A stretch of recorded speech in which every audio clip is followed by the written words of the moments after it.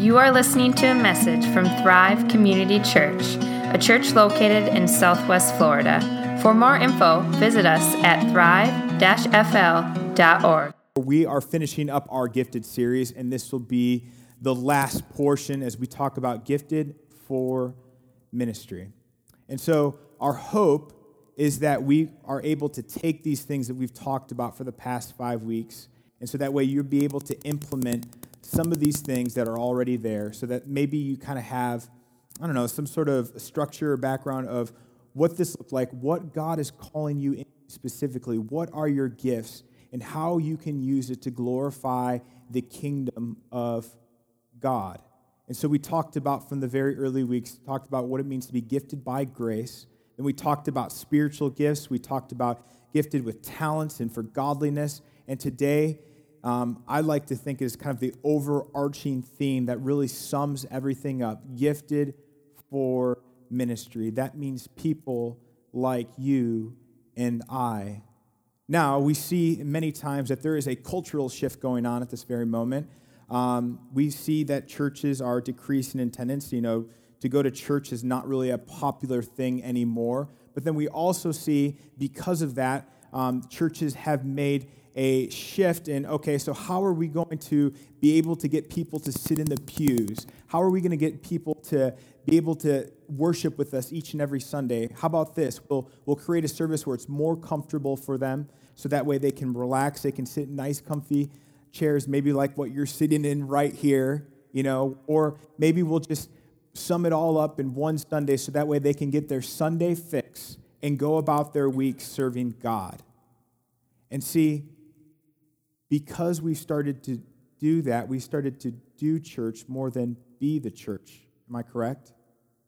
And so what we're seeing now is we have more dependency on people that stand up front, or people that sing, or people that preach, or people that set up. And then so that way we cater for 90% of the people that come into our church doors each and every Sunday. There's a problem with that, right? Because honestly, it's not going to happen from someone like me who's standing up here, or someone like John, or whatever that may be. It has to be at the moment where we realize that we are gifted in a way, all of us, each and one of us, that are gifted to be able to carry out the ministry of God. And we're going to talk about what that looks like and what that means and how we are going to be able to do that today. We've used this quote before, and this is from a guy named Dan Kimball. I think John actually used it. And it comes from a book called Emerging Church. He sums it up really perfectly, so I want to be able to read this for you right now. If we can't live the sacred journey with Christ daily and are not actively drawing others into that journey, way outside the worship center or sanctuary, or outside of our stained glass windows or silk plant ghettos, we can't expect to do anything in an hour on a Sunday morning, or a Wednesday night. We just can't expect results to happen if we just gather here and we just kind of go about our typical Monday, Tuesday, Wednesday, Thursday. It just doesn't work that way. And so as we leave this place, as we conclude this series, I'm actually going to challenge you to be able to take a step. Maybe it is a step out of your comfort zone, but maybe a step that God is calling you specifically into. Whether you serve here at this church, but I'm also talking about the church at large. Now, a little disclaimer about this message too. This has absolutely nothing to do to guilt trip you into serving more with us at Thrive. Okay? It has nothing to do with we need more help here in this area. It has nothing to do with that, okay? Now, I understand that's important with what we do, but we're talking about a bigger theme about how God appoints us for ministry and with these different categories. It has nothing to do with that. It has everything to do your identity with Christ. And John shared this the very first week about what it means to have this by faith through grace thing, and this grace thing overtaking your life, and knowing that your identity is that, and because your identity is in God, in grace, in Christ Jesus, that is what's going to be able to propel you into something more, what God has called you into specifically. And see, That is the goal. And so you're going to see in your sermon notes today, there's a bunch of quotes and a bunch of things that we're talking about as far as apostles, shepherds, teachers, and all that stuff. But at the very end of this, and I want you to say this at the very end, or even when you go home, we're giving you an inventory of what maybe best fits your personal calling, okay? So we want you to be able to apply this and use this in your neighborhoods, at home, in your workplace, in your dorms, in your school, wherever you go, knowing that God has called you into this certain area. Now, you also may be thinking, man, there are some things that I would like to do, but it really stresses me out, okay? And for instance, for me, I know that my strongest gift actually is not teaching. I'm more of like a strong evangelist and everything like that. And so to be able to be up here and do this is kind of out of my comfort zone. And yes, even God stretches us to do something more. And so we're going to talk about that and what that looks like as well. And the best way to illustrate that is when I was in high school, when you go into high school, I should say, you take like a test to see what classes you qualify as you go in for high school. And somehow, by the grace of God, well, I don't know if that's by the grace of God, but I qualified for honors math. Don't know why, all right? I like math, but I'm not the greatest at it. And so, but the thing is, I'm really good at filling in bubbles that I have a 25% chance of getting the answer right. And so I think what happened was I filled in too many correct bubbles, and they placed me into honors math, all right? And I was really excited about that. I'm one of the smart kids, I'm usually like a dumb jock or something like that. And so they placed me in this class, and after the first week, I'm like, uh-oh, this is not good. I don't think I can do this. And I was talking to the teachers, I don't get half the stuff that you're saying, and all my classmates are just writing stuff down as if it's like super easy for them. And so I had to have tutors, and needless to say, I passed the class. But what if I were to tell you, because I passed that, someone told me, okay, so now you can become an engineer because you did something like that? No. That would not be best for me. That would stress me out. In the same way, too, we want to be able to target the specific ministry roles that God is calling into you, and not to be able to stress you out into something that is going to be very difficult. There's a man named Mike Breen, and he says it best. He says, if we know who God has made us to be, we can't stop trying to be someone we are not, and let go of the stress that comes with living that kind of life. Now, we talked about this before in week 2 about spiritual gifts, and this is going to be much different because today we're not talking about spiritual gifts as the ministry itself. Rather, we're kind of like the tools of what we're being called into for these specific ministry roles. So I don't want that to get confused, because we talked about 1 Corinthians chapter 12, where there are spiritual gifts. And I don't know if you read your Bibles. In Romans 12, it talks about spiritual gifts as well. What Paul is doing in these very moments when he's addressing these things like spiritual gifts, he's addressing things that these churches are going through. So, for instance, Corinth, they were really struggling with worship. So, Paul's like, all right, this is what worship looks like, and here's the gifts that go along with that. In the book of Romans chapter 12, there was a lot of segregation going on. There was a lot of injustice going on between Jews and Gentiles. So he had to really clarify that it's okay, this is how you handle this appropriately, and these are the gifts. We're not talking about those specific gifts. We're talking about something larger today, and that's where we open up to Ephesians chapter 4. So if you open up your Bibles there, we're normally in the ESV, and you can also find this in the Bible app with the notes. And we start with chapter 4, verse 7, and we're going to skip to 11 to 13. But grace was given to each one of us according to the measures of Christ's gift. And he gave the apostles, the prophets, the evangelists, the shepherds, the teachers, to equip the saints for the works of ministry, for building up the body of Christ, until we all attain the unity of faith and the knowledge of the Son of God, to mature manhood, to the measure of the stature of the fullness of Christ. But what it says right there, it's given to each one of us, not to the people that serve in ministry roles. Although I know God has appointed people and leaders in our different churches to be able to carry out some of these things.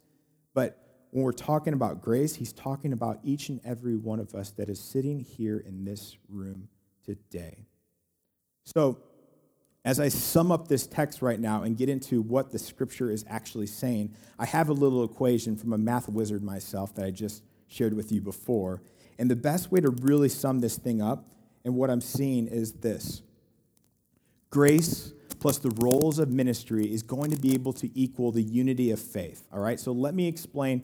Just hold on to that. Think of that concept in the back of your head. And in order to really articulate what it means for us to be gifted as a church, we need to understand our identity in Christ, that grace is present, that he gives us these roles in ministry, and then we start seeing results of the unity in faith.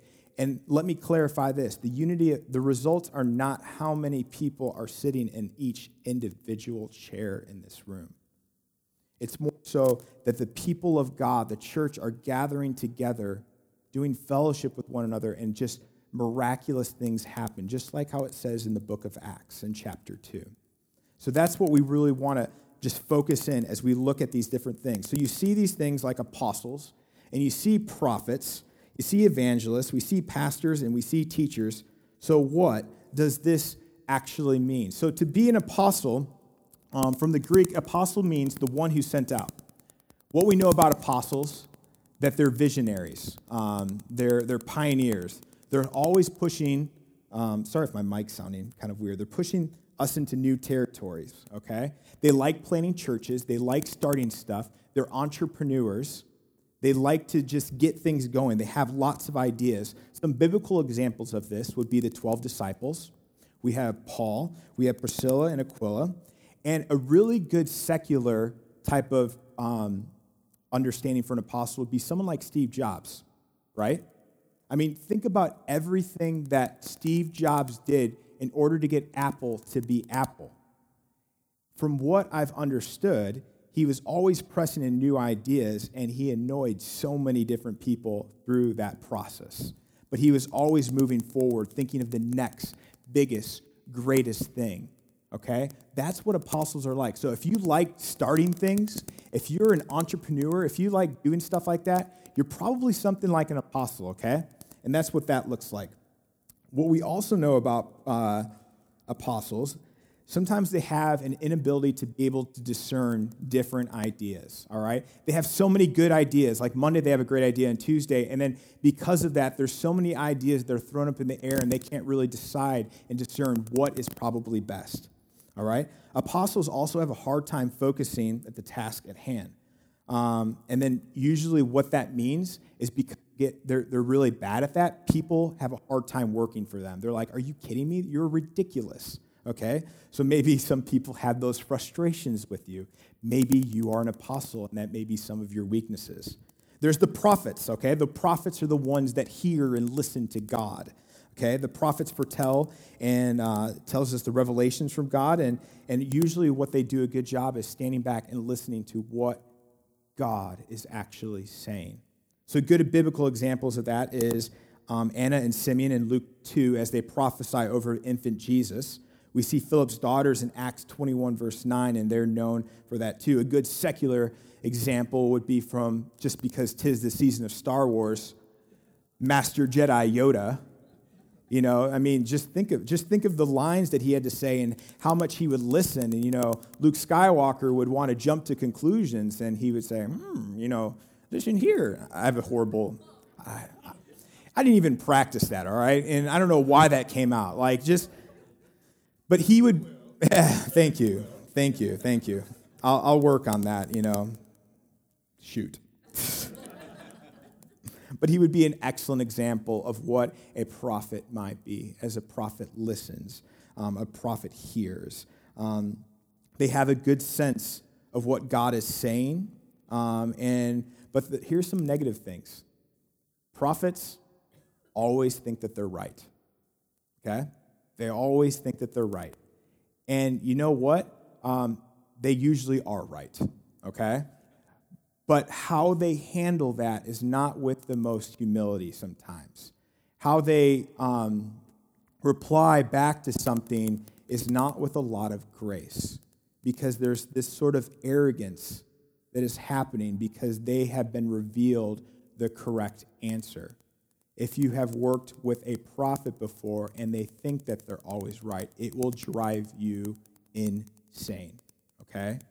And so, but there's some things that are said, there are good things about them, but, there's things that can be frustrating. But the thing is, they can also be very humble at times, too, because they're very confident because they know what God is saying, all right? And so those are some things about prophets. Evangelists. Evangelists are the ones, they love to share the good news. It's something that it's very easy for them to do. Actually, when I've done this before, the two things that I score high is evangelist and prophet, okay? I love being with people who are non-Christians.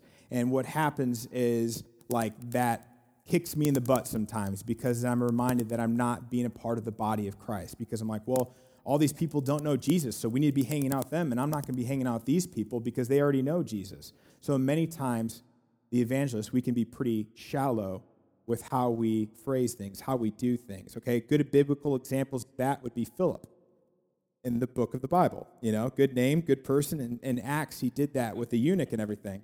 You notice what I did there? Good.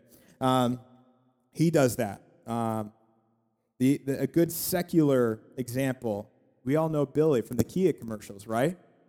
Oh, man.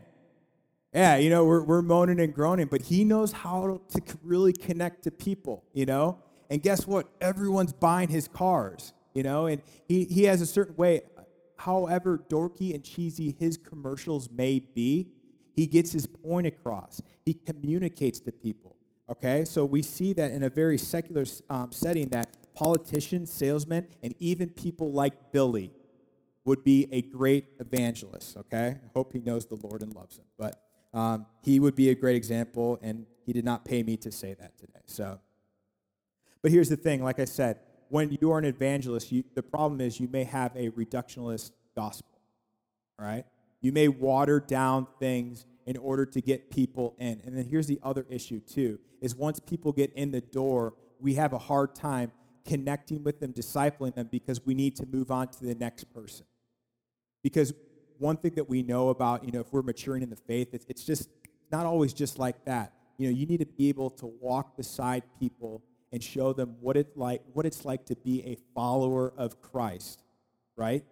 And that's very hard for evangelists to do because we're moving on to the next person and the next person after that. There's shepherds, there's pastors, all right? Shepherds are God's people, and what they really do a good job is caring for people, caring for tender heart. They're great at visiting people when they're sick, standing beside them. So they're the opposite of evangelists because they're going to stand next to them the whole way through, hold their hand, and make sure everything is all right. They comfort, they take care. Okay, good examples of this would be Barnabas. He clearly demonstrates that when he defends Mark. All right, a good secular example of this would probably be someone like Mother Teresa. And you notice how I didn't say like a famous pastor who speaks up front. No, when we talk about pastors, we talk about people who really tend and care for the flock. And if you've looked at anything about great Mother Teresa, she would do anything for people who were living in dumpsters in Calcutta and everything. And so she would demonstrate what it meant to be that type of example as a pastor, okay? Now, the problem with pastors sometimes is sometimes they're staying around too long. They're not going to really challenge people into something more because they're going to be standing beside those people throughout the process, holding their hand, but they're not going to really challenge them to take that next step or that act of faith. Maybe they're really struggling with the sin, and they're just like, well, I'm going to be with you the whole way through, and they don't do anything that's going to really help them with their faith walk. So that can be a problem with pastors. There's teachers, okay? This is what we know about teachers. They hold truth. They're excited to be able to share these kind of things. They study a lot. They know they want to craft their message so that way it communicates to people and resonates with them very well. Some good examples of that would be Apollos in Acts 18. Good secular examples of a teacher. Anne Sullivan. We know who Anne Sullivan is, right? She was the teacher for Helen Keller. And what she did was extraordinary because she did everything that she could so that Helen Keller would be able to learn effectively. And so it wasn't just doing the normal things, but she would go above and beyond. And that's what teachers like to do. See, the thing is that the problem with teachers sometimes, they have this profound love with Scripture. And sometimes, like, they get so immersed into the Scripture and in the readings and the teachings, and then they almost forget about the whole God thing whatsoever. Okay? So that's very hard sometimes for teachers to be able to figure these things out, to be able to challenge people in a way that maybe someone like a pastor would not be able to. Okay? So we have all these things, all right? As we read Ephesians, all these things have been given to us, and these roles have been given to us, so that way, what it says in this, so that we can attain unity with the faith and the knowledge of the Son of God to mature manhood. And so, the thing is, if we were all prophets, we're not going to be able to get anywhere. You know, for me, I would love to be someone who is like that big shot guy, the big ideas, you know, the CEO, you know, the Steve Jobs kind of, like, I idolize stuff like that, all right? But what I'm learning more and more as I learn more about my identity in Christ and what grace is doing in my life, that's not me, and that's okay. If we were all evangelists, we'd all be shallow just like me, you know, just moving on to the next person and having a hard time walking beside people as they walk into the faith. We can't all be the same people. Now, Jesus is the only person that can really demonstrate this as a prophet, as a teacher, as a pastor, as a shepherd, all these different things. But for us, we don't really have all these types of gifts. We don't really demonstrate these roles. So it's really important for us not to be able to idolize what we want to be, but be comfortable with our identity in Christ and who God has created us to be. Okay? And so, but you're saying, okay, after, like, so for instance, today you'll go in the Bible app and you'll click this link and you'll do the test, and let's just say you find out that you are a shepherd. Like, all right, now I'm doing shepherd stuff only. This is what I'm called to. This is what Jesus says. I'm to care for people, to tend to their needs. And I know my place at Thrive Community Church, so wherever there's a need for that, I'm doing that. All that other stuff, like talking to people outside of church and sharing to them about the love of Christ and everything, I'm going to leave that to the evangelist, okay? No, that doesn't work that way.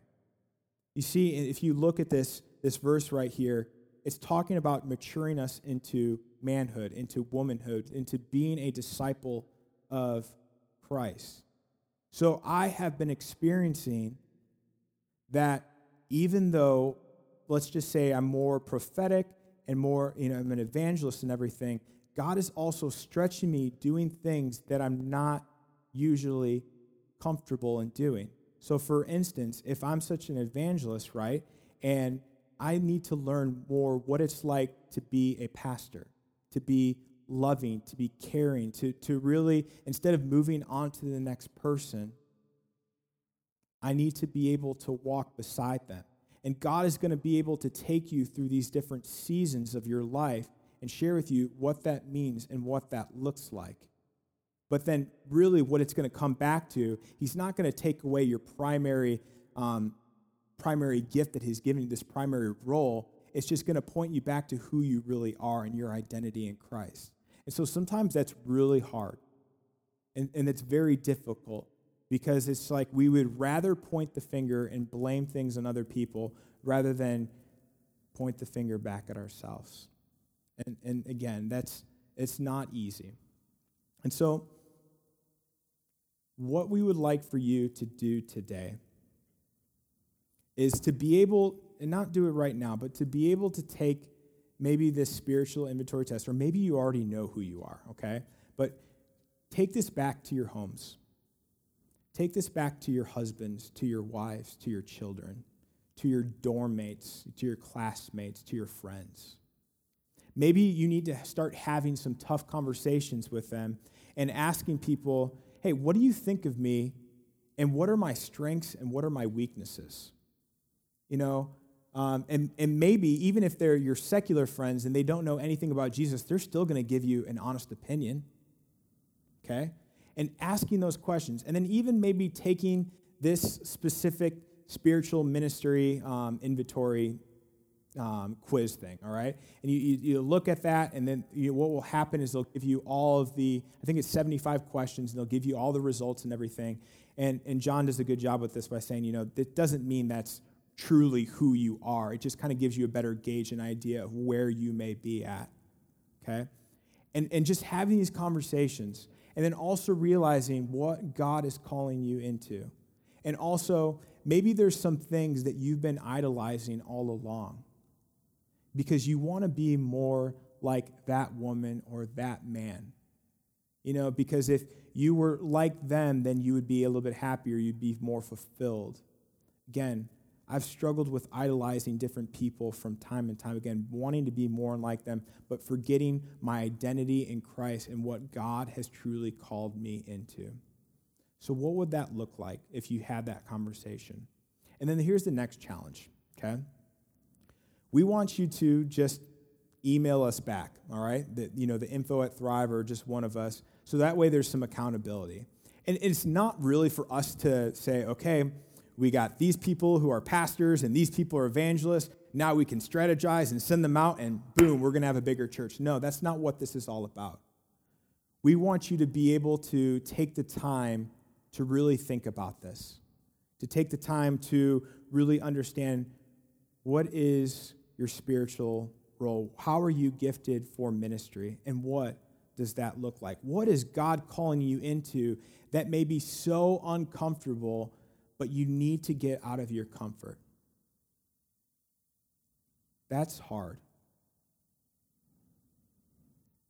And I realize that this particular message has a lot of challenge, and you're not probably hearing any gospel whatsoever.